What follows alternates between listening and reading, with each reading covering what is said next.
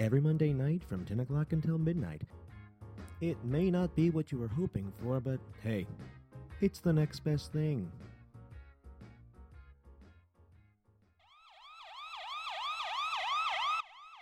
Hey kids, I'm Michelle Carlo, host of Fish Out of Agua with Michelle Carlo and Radio Free Brooklyn, with an important announcement.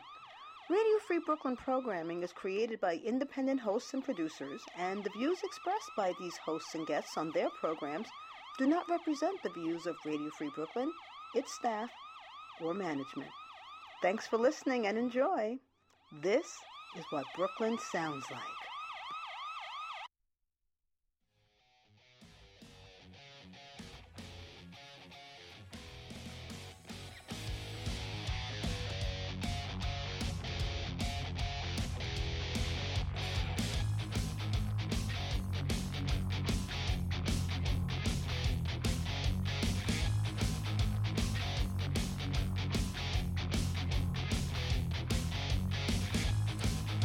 Hello everyone, welcome to Objection to the Rule live on Radio Free Brooklyn. I'm Max Carter here with co-host Emily. Hello. And a special guest today whom was just helping us out, figuring out the board, Erin. Hello. Great to have you both here. This week we'll be talking about a lot of really impactful news. Everything from historic homelessness rates in New York City, a possibly generationally defining trade deal with China, the pros and cons of integrating smart technology further into our lives, and more. But how are we today? I mean, it's rainy out. I was expecting spring. What's the week been like for y'all? Yeah, weather confusion. Most of all, but New Yorkers love nothing more than talking about the weather. Always. But yeah, no, excited to be here, out of the rain at the very least. Any big news on everyone's front? Do we? I'm running the boards for the first time. Woo-hoo. Trying not to mess up. So, You're doing great. You're doing great. Oh, thank you so much, Erin. Yeah. Awesome. Well, why don't we just dive into some local news to start ourselves off? This week we saw the New York Supreme Court rule in favor of Lyft and Juno drivers in support of higher wages. We read reports of skyrocketing homelessness and heard an outcry from some residents over the increasingly smart world we live in. Emily, can you talk us through some of these stories? I would love to. Quick note, the New York Supreme Court actually ruled against Lyft and Juno. Yeah.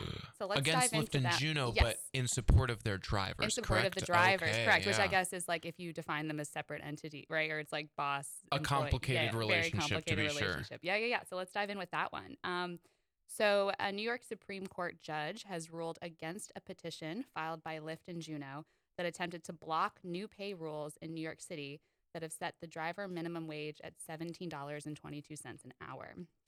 So Lyft has long, at least like in optics sort of ways, has long positioned itself as a more conscientious choice to Uber. For example, allowing riders to tip their drivers years before Uber offered the option, about like 5 years. But, you know, with this current situation certainly goes that message. Lyft claimed that the new minimum wage will put it at a disadvantage to Uber and hurt competition, but the judge obviously disagreed. So how do we feel about the excuses that companies use to avoid paying their employees more money, right? Like this whole argument about competition. I mean, I work in the service industry and I receive a tipped wage, so I feel somewhat of a resonance with this issue. I think that you know, as a server, the tips that we are receiving, which almost are an expected part of the dining experience for customers, outweigh the gains that I would have from a minimum wage. So on one side, I think, you know, Lyft and Juno drivers and anybody who's driving with a rideshare app is benefiting from tips, but I don't think that it is at the level of the service industry as far as food in terms of like regularity and you know, consistency of like 18 to 20% tips. So it really doesn't close the gap that they would be losing if they were to be assigned a tipped minimum wage, which is lower than the normal minimum wage. Interesting, right? Yeah, the whole tip minimum wage and all that stuff is a very complicated issue, for sure. Yeah, I mean, what surprises me about it is that there's been research that if your employees are happier, they will be more dedicated to their work and be happier workers and just do more stuff. So the idea of trying to give excuses for not, like, if it really is an excuse and it sounds like one to us, like, it's really detrimental to their ability to keep employees. Like, that's just generally how it is. I mean, I work in an industry that is chronically underpaid, just basis of it being a smaller industry, and it's a real struggle. People don't really stay in their jobs for more than a year or two before they jump to another company in the industry. So, and what's interesting about app-based companies and employees specifically is that it's the idea of like unionization, for example, or like getting together and just talking face to face with your fellow employees is really hard to accomplish, because if you only know who else is working it through the app controlled by the employer, like there are lots of ways that the employer can just prevent you from knowing who else is your coworker. Yeah, it's really interesting. And let's just see real fast. Rachel was going to call in. Let's see if she's on the line. Right here. Hi, Rachel. Hi, Rachel. Hi, guys. hey. So I had one other thing I wanted. I hopped in here a little later. I don't know if we touched upon this yet. One other thing I can about Lyft and Uber versus other tipped, sort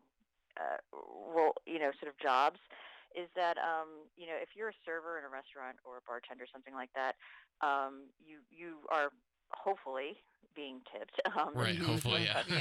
Operative word. But you're not paying to say rent the bar to work there for the night, for example. I can maybe explain a little further. I have a friend who drives Uber in New York, where New York, the thing about Lyft, Uber, all these apps, if you're going to be a driver for hire, you are subject to the same regulations in New York as any cab driver is. So you're held to the same professional standard. You have to have a TLC license. So you're a professional driver. I have a friend who drives Uber, and he said he actually has to drive, given the contract that he has to drive at least 3 days a week before he starts actually earning any money, because he's renting a car. He doesn't own a medallion. The cost of actually owning your own TLC medallion is outrageously high. Right. Yeah. A lot of people rent a car or a cab. That's how they, and that in order to drive. That's how I think a majority of TLC drivers do it. It's not like outside of New York City, certain places. Like I had a cousin who lived in New Jersey who drove for Uber, for a little while, and he just used his own vehicle. And he said it was great. That's how I paid for my car payments. He didn't need special licenseship. He just used his own vehicle. He didn't have to rent a separate vehicle or purchase a special license or anything like that. I think he had to pass some basic drug screening and a background check. But so if you're driving in New York, you might. The difference is those tips make a huge difference, because you're already paying to be able to work the job of Uber driver. Right. Then you start. If I'm waiting tables somewhere, I'm not paying you to have access to the tables to serve them, to provide the service at them. There's a big difference there. That's a cost, an overhead cost that Uber and Lyft drivers have that other service industry workers don't have. That's a big difference there. So those tips go a lot longer.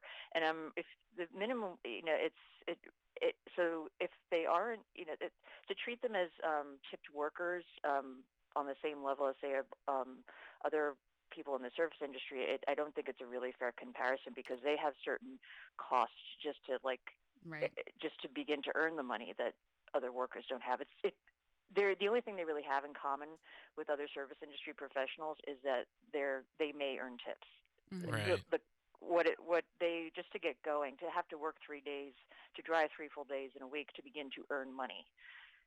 That's crazy. It's tough, but and my friend told me, he said that's the contract. He's like, not the best contract. It's what I'm involved in right now. But hearing information like that, I don't see how that really compares to another service industry worker. That's something that I think needs to be taken into consideration.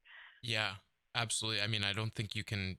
I agree. You can't really compare the industries at all, especially just given as we were saying before, the expected tip on a food service worker's wage versus the gratuity, as it were, that's added on Lyft and Uber and whatnot. I mean, personally, even though I work in the food service industry, I am not tipping 20%, honestly, on rideshare apps, because I do expect them to be receiving a more substantial wage that should be covering, as everybody should be receiving a wage Yeah. that covers their costs. And it's also, it feels like it's as far as transparency as a user, I don't really understand the mechanics of how much they make versus how much like Lyft or Uber makes off of them per Absolutely. ride. And I think where, at least in the food service industry, I think like most customers understand, like, here's money, I'm going to leave cash.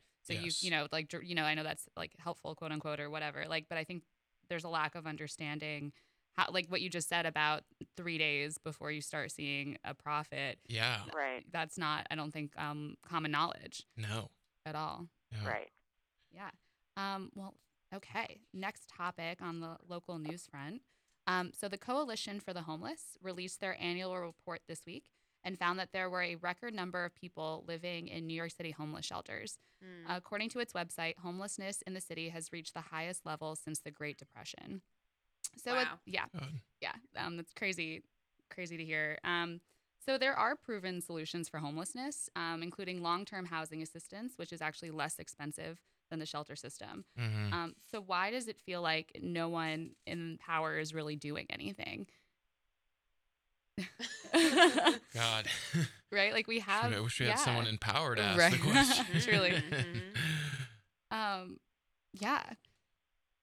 It's and I've had family members come visit the city, and they were here in the 70s and 80s and comment to me now that it feels bad, right? And in comparison to a decade that's kind of notorious for just the city almost face default, all that stuff, and today Right. feels worse. And what's crazy about that is that it's simultaneously happening at a time where we're seeing like skyrocketing rent prices. Yeah. And seeing both of those things at the same time is very jarring. Yeah, I was going to say, like, a lot of the conversation these days totally leaves out homeless folks Yeah. in favor of even just fighting for, affordable housing. Mhm. It's shocking that in this city, it is so hard to find a place to live that is within reason. And that simultaneously, we're seeing some of the most luxury housing being built all over Yeah. the place. Right.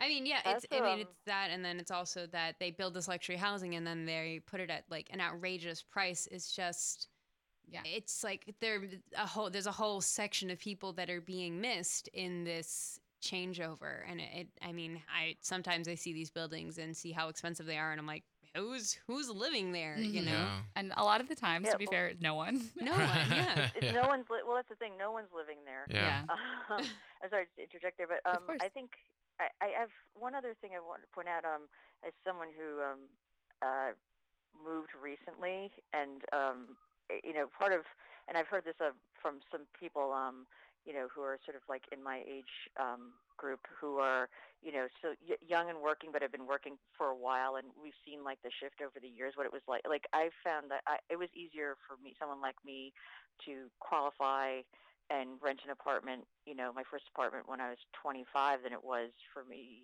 in my early 40s. Wow. It's so much, it's not just like, hey, let's find something like that is affordable. What is expected of you income-wise is, at least in New York, it's very strange. They'll want you to make a certain, obviously any reasonable level-headed person will look at rents and go, hey, what's affordable? Okay, maybe I can, that's in my range. I can afford Right. this thing here. Landlords, and often through brokers, real estate agents, managing agents, will screen people, and they want you to make so many more times It's 40 times the amount rent. of rent, 40 times the annual rent, and they'll want you to have so high an income in order to qualify for an apartment. Yeah. It's like, well, if I made that much money, I'd go look for something bigger and nicer now. They're making it Yeah. almost impossible to qualify. They want you to, the standards are impossibly high. So I think that's part of the issue. Also, sorry, pardon the barking dog here. Part of it's, I've known, families who had a lot of trouble just, trying to find a place to live, with their kids, and it wasn't because people weren't employed or weren't responsible or didn't have good credit. It's just they weren't making an extra 20 grand more than they were. Mhm. They're just like, can we get a nice little 2-bedroom somewhere, just, big enough for the three of us? Couldn't do it because the expectations, the standards to qualify to move into a place have gotten so high. I don't know what the reasoning behind that is. Why, you need someone to make $80,000 a year to pay for a $2,000 a month apartment, but that's a little factor in there. I think that's a contributing factor. Right. Yeah, and I mean the formula. I went through the whole real estate licensing process, and I've Right. been on both sides of that equation and seen how things I cannot afford as well. And I think they talk about how it's so this is how much if per month your salary set aside this much for rent, and then it's they're basically calculating your budget for you and budgeting this percentage of your income should go towards rent, which is it's a strange thing to make that a reason why you shouldn't be able to live in that place, regardless of whatever credit score or history of rent payment. And it does, the standards are very high and very hard to meet. Yeah, and also, I mean, just based on, what income calculation are they using as median? It brings in questions of districting and, just an expected level of income in the city. I mean, you can say it's affordable for one person, but for someone else, it's Right. entirely different. And then there's the whole use of the word affordable housing. Exactly. It's affordable for who also, right? Exactly. People who are poverty, it's still more than poverty level people who are in the shelter system can Absolutely. afford. People who are working full time are still living in the shelter systems right now, and it's crazy. Yeah, very big. It was even a personal pet peeve of mine. The notion out there that people who are in the homeless shelter or receiving Medicaid or any kind of public assistance, the notion that they're not working. Mhm. Right. So many people are working and working 9 to 5 plus. Yeah. It's kind of this stereotype that really kind of needs to get shattered. Yeah, Right. Yeah. for sure. All right. Cool. All right. Last topic on the local news section. So residents of a rent-regulated development in Brownsville have filed an opposition with a state agency against an attempt from their landlord to introduce a biometric security system into their buildings. While some states in the U.S. have started building a regulatory framework around the use of this sort of technology, like mandatory accuracy and bias testing, there aren't any rules like that in New York yet. So the system in question would implement a facial recognition technology. And the reporter for an article I got information from AM New York put it really well, so I'm just going to quote it. So the system would threaten to propel New York into an era where residents are compelled to give up irreplaceable personal information without the protection of government regulation. So this is yet another modern example of the battle between privacy and quote unquote security. It really Mhm. feels like, which always gives me kind of the heebie-jeebies, Absolutely. Yeah. I mean, I feel like so much has been said this past year about how much tracking is being done by various, massive companies, from Facebook to Google to Apple. Everybody is jumping on this bandwagon. Amazon got into a bunch of trouble last year, I believe it was, for their facial recognition software, which was being marketed to private citizens, which could go as far as the housing department, was being sold to police departments, and was proven to be, not as effective as they were saying. And so this is just another step in that direction of who can control what information and collect what information, and who gets to decide how their own information is being collected and shared and all of that good stuff. So, Yeah. I mean, it definitely gives me the heebie-jeebies as well. And I'm worried that people don't have more of a say in their own biometric information being collected and shared. Yeah. And it seems like this is an instance also of, often the law has trouble keeping up with the tech, Mm-hmm. and I'm my eyebrows are raised at the fact that they're, at least here in New York, that the laws aren't already. The tech is ahead of the tech. This tech is ahead of the law right now, and it's being implemented ahead of the law, and also where it's being implemented. It's being implemented in Brownsville, which is an area that the population is majority. It's people of color, lower income, working class people. Who I'm concerned about abuses here. Absolutely, and people who. Yeah, and go ahead. I'm sorry. Oh no, yeah, I'm just on that note, especially.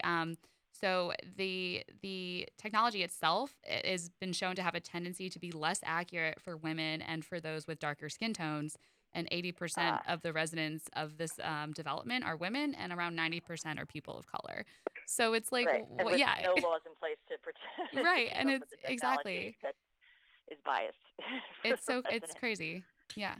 Yeah, and I mean, it pairs with a lot of other technologies that are being implemented in these kind of newer, quote unquote, state-of-the-art buildings that bring up the affordability question for a lot of people. I mean, alongside these facial recognition softwares are the, keyless entry ideas where someone uses their smartphone to get in, or, eventually, they'll scan your face using these facial recognition softwares and let you in that way, something like that.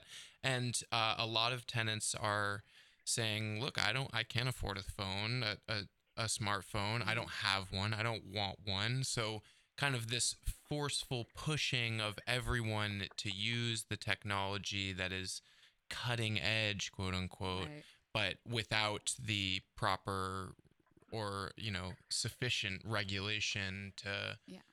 And that also always brings up a question of who's benefiting financially from the implementation of this stuff, right? Like, so smartphone makers in that case, sure.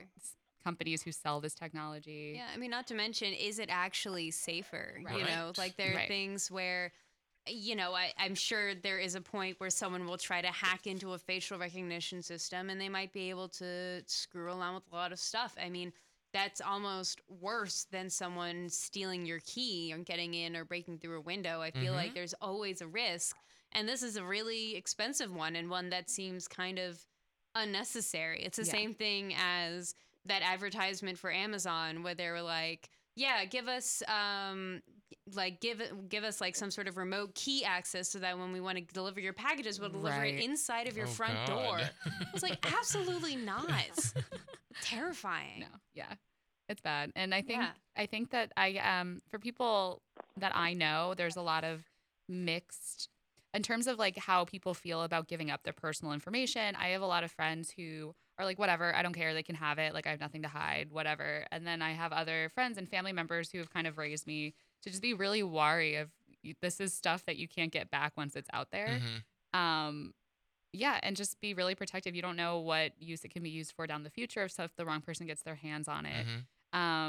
And it's just scary that these people in particular at this development didn't have any say. I mean, and it hasn't happened yet. This opposition, we don't know what's going to happen with it, but they hypothetically could have no say in the implementation of that.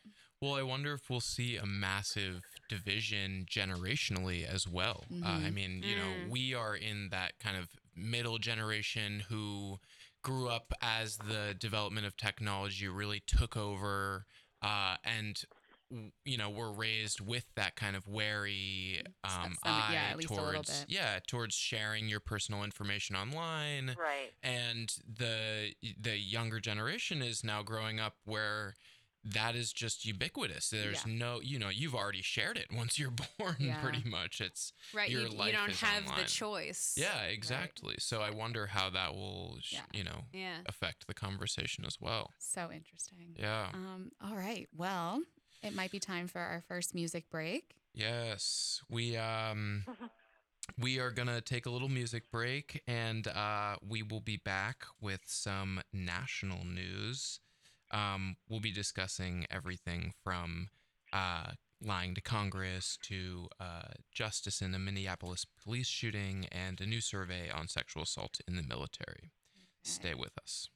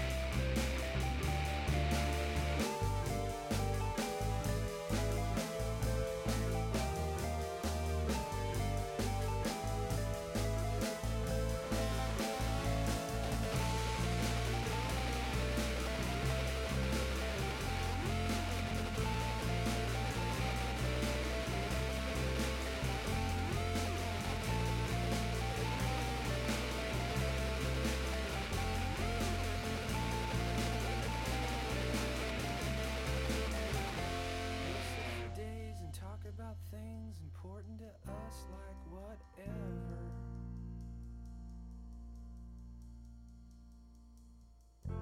We'll defuse bombs, walk marathons, and take on whatever together.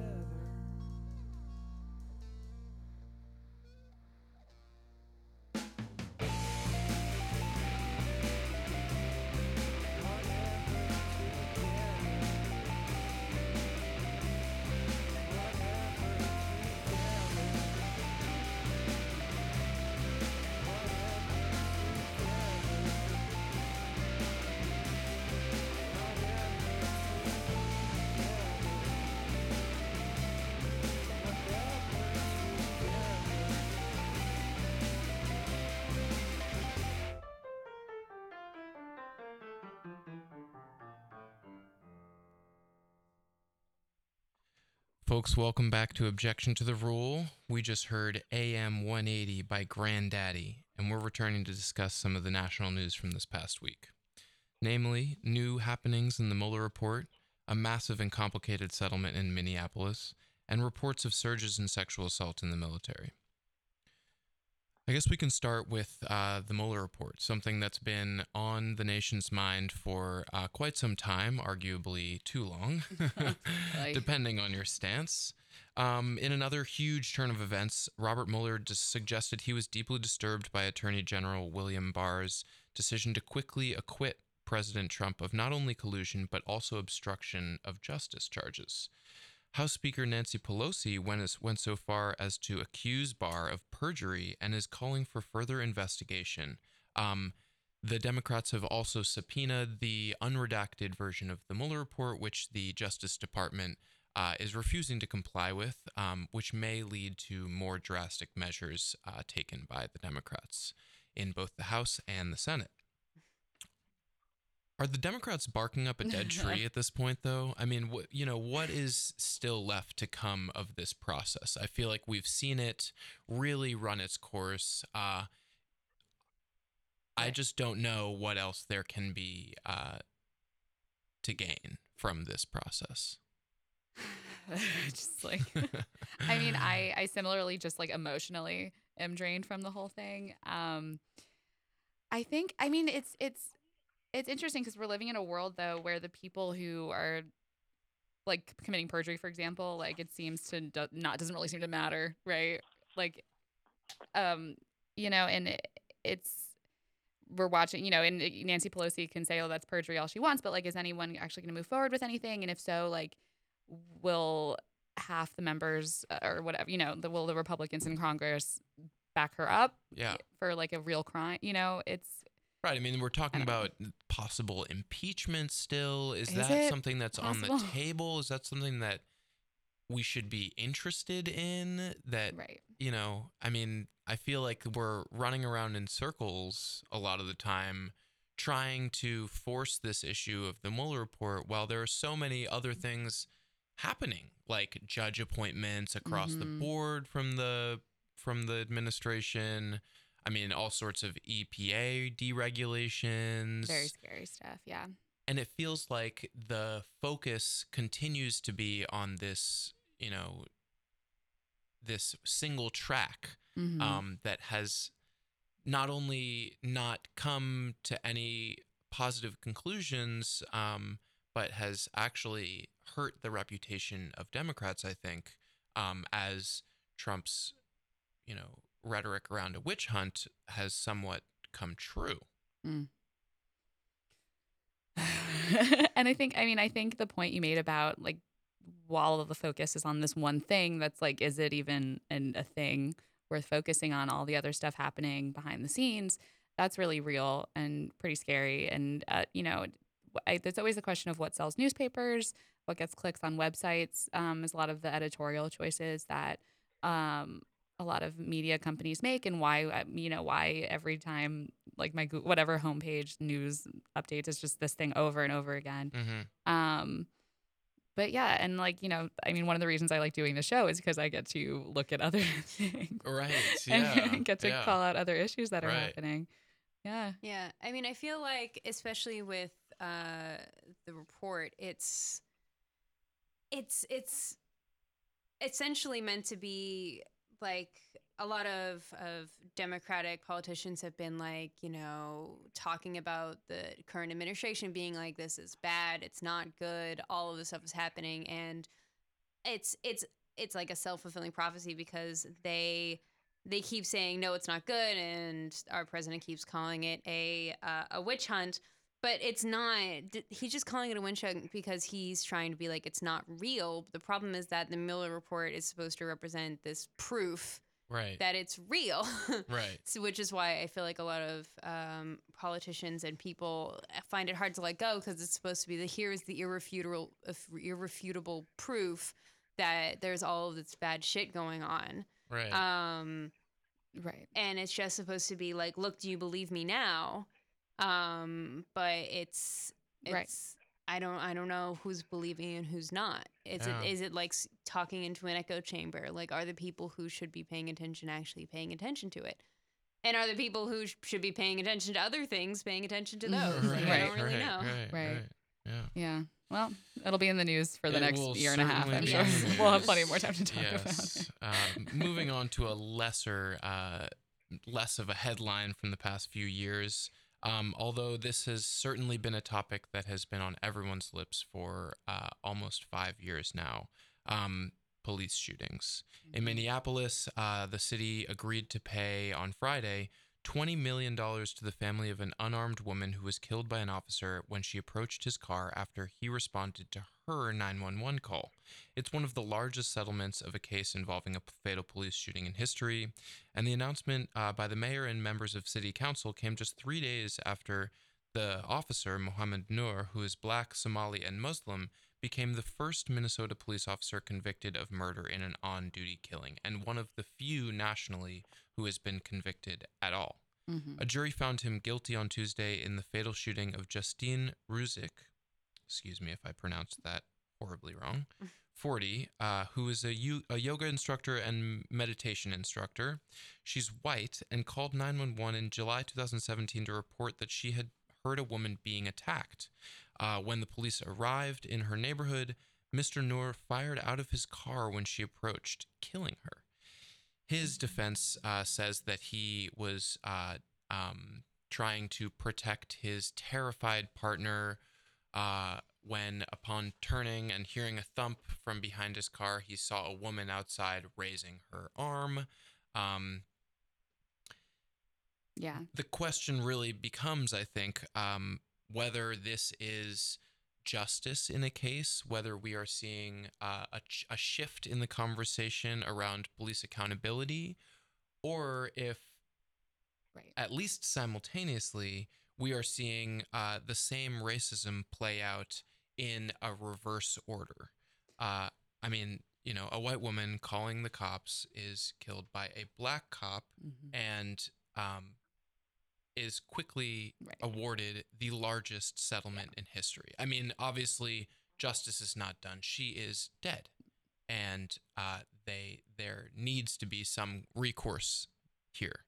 But in the light of recent cases, is this a step forward? That's such a good question.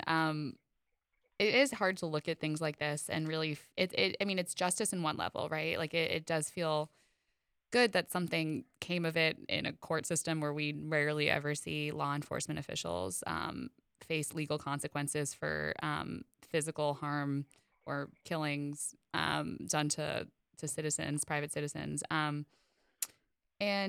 at the same time, it's like, it's the amount of money in play and the fact that he was black and the woman, it was a white woman, and it just feels like like the dynamics of like kind of like that 80s tabloidy sort of thing. Like this is the perfect case, to bring to trial, right? So it's like in the eyes of the larger public in that way. There was a great quote from a civil rights lawyer and activist in Minneapolis, who said that the fact that this is the largest known case of a police abuse settlement in the history of Minneapolis and that it's on behalf of an affluent white woman reinforces that there are two systems. There are many people of color who have not received a dime from the city in the aftermath of their loved one being shot by the police. And that's just for clarification, Nakima Levy Armstrong, who is a civil rights lawyer and activist in Minneapolis. Yeah. I mean, I think well said. I don't know if there's much more complexity that can be added to the situation, except that we don't know yeah. if there were details of this case that made it an easier case to win in court. Also we true. don't know if there was little. There might be little minor details. We don't know if what was filmed, if any of this was filmed. We don't know what the background of the officer who shot Justine was. We don't know if he had there were issues with this officer before. There's a lot of little things that can make a case easier or tougher to win. But yeah, it's kind of it really shows the disparity. It really demonstrates the disparity. I mean, I really feel for this victim's family, but it was really well put. It really demonstrates how there's what happens after a shooting like this. It's two different experiences for potentially for two different groups of people, or different experiences for many different groups of people. Right. Yeah. And, of course, like, just reinforces all these things that are happening. Yeah, totally. And yeah, of course, like the victims, like this is a terrible thing that happened. And I think, in some ways, if it helps more people see that this could happen to anybody, I mean, not like that's a good thing, but it's like this idea that we have an entire, like a large portion of our population is afraid that the police might kill them if they're seen in the wrong light at any given point. And the fact that, this could happen, it really could happen to anybody. And it does bring up a lot of questions of accountability and training and weapon usage by our police system. But the questions of race at play here are just frustrating, I guess. I don't know. Yeah, I mean, I think that probably a really comparable case is that of Laquan McDonald in Chicago, which sparked weeks of massive protests, and the city agreed to pay, if I remember correctly, just a sum of like $5 million after this kid was shot 16 times in the back. I mean, if that's not a blatant disparity in treatment and an understanding of what is proper recourse and reparation in these instances, then I don't know what is. I mean, yeah. Well, moving on to the next case we've got here, a recent report showed that sexual assault in the American military has surged in the last 2 years, driven almost entirely by a 50% increase in assaults on women in uniform. This is all according to a survey released on Thursday by the Defense Department. The annual report on sexual assault in the military estimated that there were 20,500 instances of unwanted sexual contact in the 2018 fiscal year, based on a survey of men and women across the Army, Navy, Air Force, and Marines. That was an increase of 38% from the previous survey in 2016. Women only make up about 20% of the military, but are the targets of 63% of assaults, the survey found, with the youngest and lowest ranking women most at risk. Still, the report noted that the largest data suggests current strategies are not enough. Quote, "We've thrown about $200 million at this problem for 8 to 10 years, and this report suggests it's not working," end quote. I mean, are these numbers seeing a rise,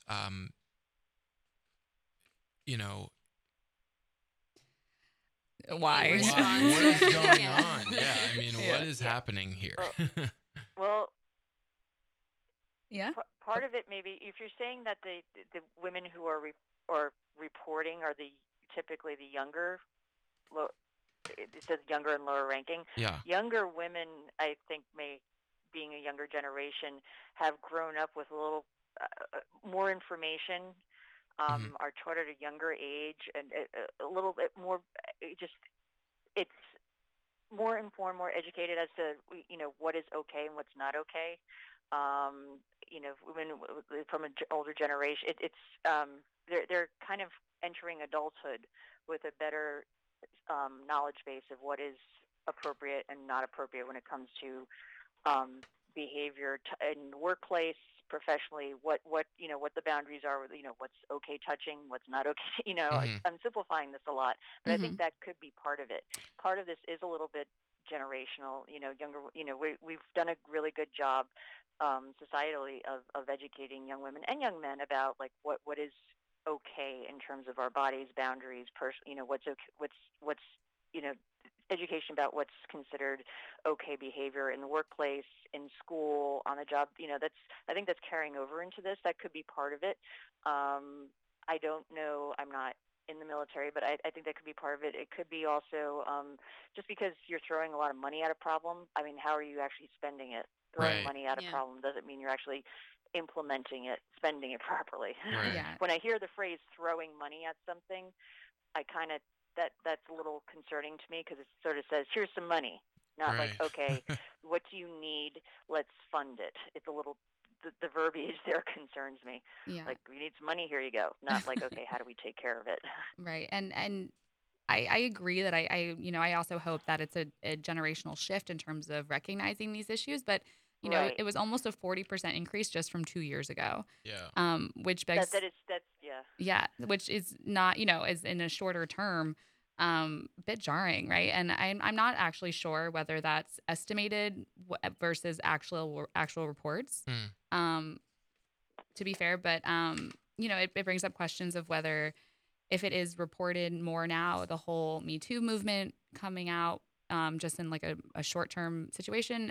And there's always questions of whether, how much influence is Trump really having in terms of our just the day-to-day, because there have been increases in documented increases in hate crimes nationwide since he came to office, or just people just verbal verbiage and just Yeah. all that stuff, and whether this is somehow related. But I don't know.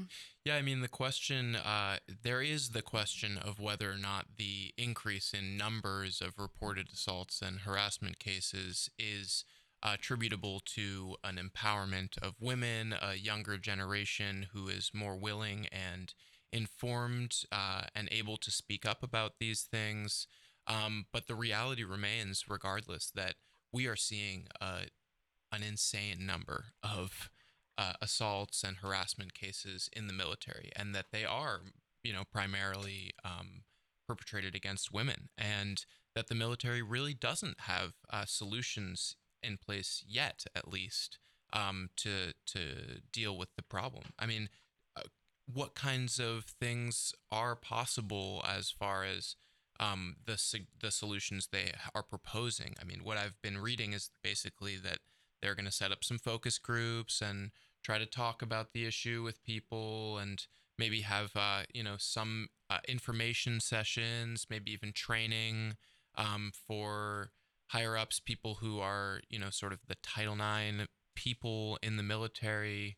But is that effective? I mean, I feel like we see the same conversations happening in colleges and universities, and I don't know that we are actually seeing positive results yet. What I wonder is with military, it's a very specific culture, Yeah. like in a very specific community. And I hate to admit it, but it's possible that the way that community and that culture is run, maybe it encourages this kind of behavior and these kind of thought processes, these supposedly picking on what is perceived as the weaker, anything like that. And it's a question of, changing that kind of culture. It's a lot hard. vaguer. It's harder, and it's harder to figure out how to do and what it means for that community and what it's supposed to be doing anyway. And and personally, like I'm not in the military. I've never been. I'm not from a military family. So the idea of it being a very specific community and comparing it to a university in that way is actually really interesting, because a lot of opponents to one of the solutions is bringing in the outside legal system, because right now this is all handled within the military and like a military legal system, and opponents to changing that say that like commanders understand individual cases better than anyone, and bringing an outside prosecutor could tie their hands. But then, within the research for this piece, it's someone quoted as saying that commanders are basically being asked to practice law without a license. Right. It's complicated. It takes up a lot of their time.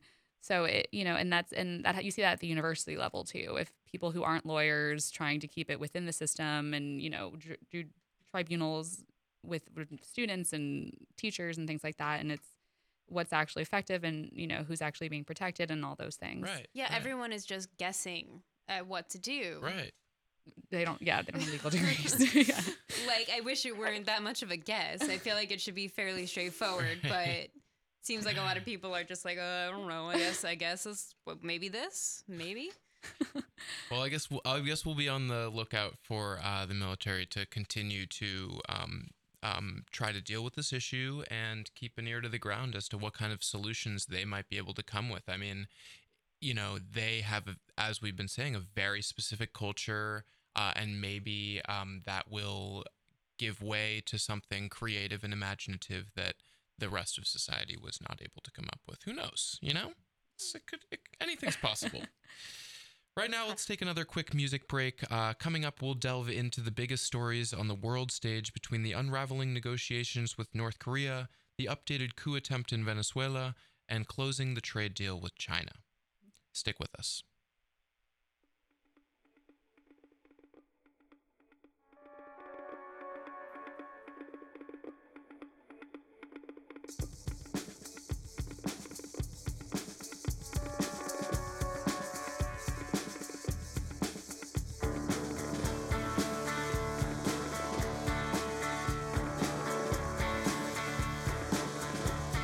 Sometimes the bad guys come out on top. Sometimes the good guys lose. We try not to lose our hearts, not to lose our minds. Sometimes the bad days will take their break. Sometimes the good days fade. But to brain to think hurts the head to drink. But nothing ever stays the same. Nothing's explained. The harder we go, the longer we climb. 'Cause this isn't the all we know. So say goodnight to me and lose no more time, no time. Resisting the flow.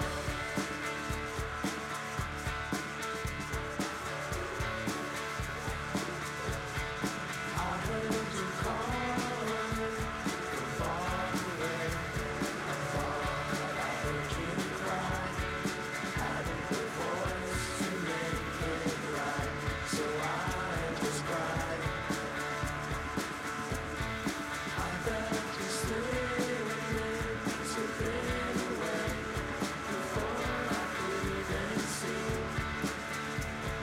Tried once more, lost my grip, you were gone. But nothing ever stays the same. Nothing's explained. The longer it takes, the looser the ties. 'Cause this isn't the all we know. So say goodnight to me and lose no more time, no time. Resisting the flow.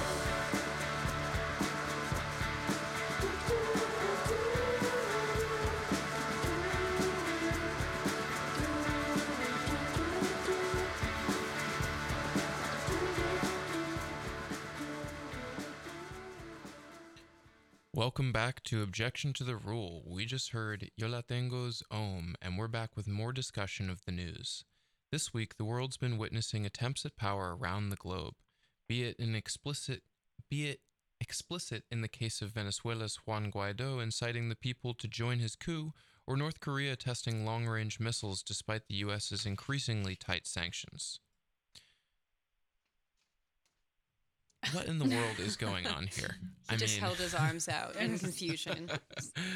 I mean, we were just commenting a moment ago that one feels terrifying and the other feels depressing. Is this the state of politics in the globe right now? Are we seeing a shift in the global, um, you know, power structure? Are these, you know, just signals of what's to come in a conservative wave pushing further into what were once sort of bastions of leftist politics? And are we seeing the U.S. Continuing to maintain its power over the world, or is this a signal that um, the U.S. is falling from grace, as it were? Oh boy. Well, Yeah. hate's Both. become acceptable. Yeah. Yeah. And I think we've seen that no, there. And I think what's become very real is that just with comment on what you said is the United States kind of losing its kind of dominion, if you will. Yeah. Mhm. There has been very real attempts to undermine the strength of the U.S. and its allies in the West. We know this. We do know there's been election interference. I'm not going to, there's, we not trying to say that the Mueller report proved anything. We know there's been attempts to interfere with our elections. We Right. know that the whole Brexit issue, a lot of that, there was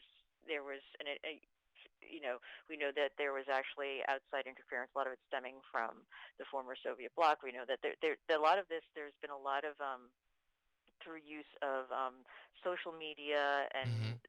other social outlets, I'll say like print media, things like that. There have been attempts to undermine the U.S. and its Western allies and these strong sort of on the left-ish governments. For a while now, there have been attempts to undermine and the kind of the social structures that these governments have put into place. I think things that governments that supported strong civil rights legislation, Mhm. social things like that. Would have stood against totalitarian regimes in places like North Korea and China and in South America and Central America, where would have stood together against human rights violations. There have been nations like that have been the target of attacks, from and attempts to undermine our political processes. Right. We're sorry, I'm not articulating this very well. No, We've seen that demonstrated now. So yeah, we are we falling from grace and stuff? No, but we've been the subtle, very slowly and systematically. There have been attempts to undermine these structures. yeah. And I think maybe we're seeing that really starting to play out, because what you get are things like the fact that Brexit even came to a vote, like that got Right. that far. That's what happened. That's the manifestation of that sort of thing. Just some could argue Trump being in office is the manifestation of that. Absolutely. Or the he allows a lot of hate groups to feel emboldened and to come back out onto Yeah. the street, and that brings a lot of angry rhetoric up and kind of has people pitted against each other instead of working together, things like that. Causes a lot of civil unrest. But yeah, it kind of feels like it, like we're seeing it all on the global scale now. Right. Yeah. Yeah. And I mean, that question of whether, the U.S. quote unquote, like falling from grace or Right. like on a global scale, all that stuff. And when you bring Not up, that we were very grateful. right, ever, that's but the Right, whole, yes. exactly. That's the whole thing. And like, especially when we talk about Venezuela and South America, like, I think I've talked about it on the show a little bit, just like the history of the U.S., playing chess with, Oh my God, with yeah. I think like there South are American like governments is 3 countries in South America and Central America that have not experienced Right. attempted coups backed by the U.S. right. And right. and it just, bringing that up again. And it's this idea of like, I mean, I don't, I'm also not being articulate today, but it's always uncomfortable, I think, to hear that the U.S., it's like when the U.S. is picking a side in this, and it's just like, well, I don't, why, I guess. Or, I don't know. Especially when it seems the international community has not switched sides as far as generally the international community continues to recognize the Maduro government, apart from some countries like the U.S. And those pressured by the U.S., to be honest, to continue to sort of usher in Guaido's presidential announcement. Right. Yeah. Well, I don't know that we have a ton of time to continue to discuss it, so I think that we should leave it off there and look for a lot more news to be coming in the next week, as it always does. I guess that's it for this week's Objection to the Rule. Thank you so much for listening. Thank you to Emily and to Aaron and to Rachel for joining us today. And Yeah, thanks, guys. it's a great discussion. You can catch all of our shows on radiofreebrooklyn.org or on whatever podcast listening app you use, including the Radio Free Brooklyn app. Listen up next for more independent Brooklyn media. See you next week.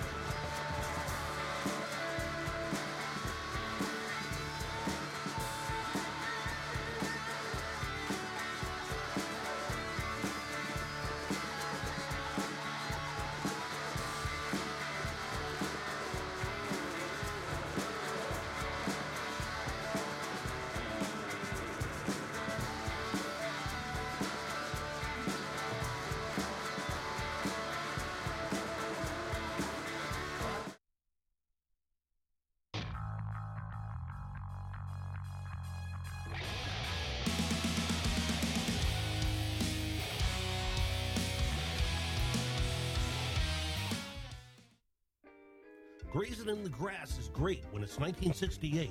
Join me, Jim Malone, for 50 years ago this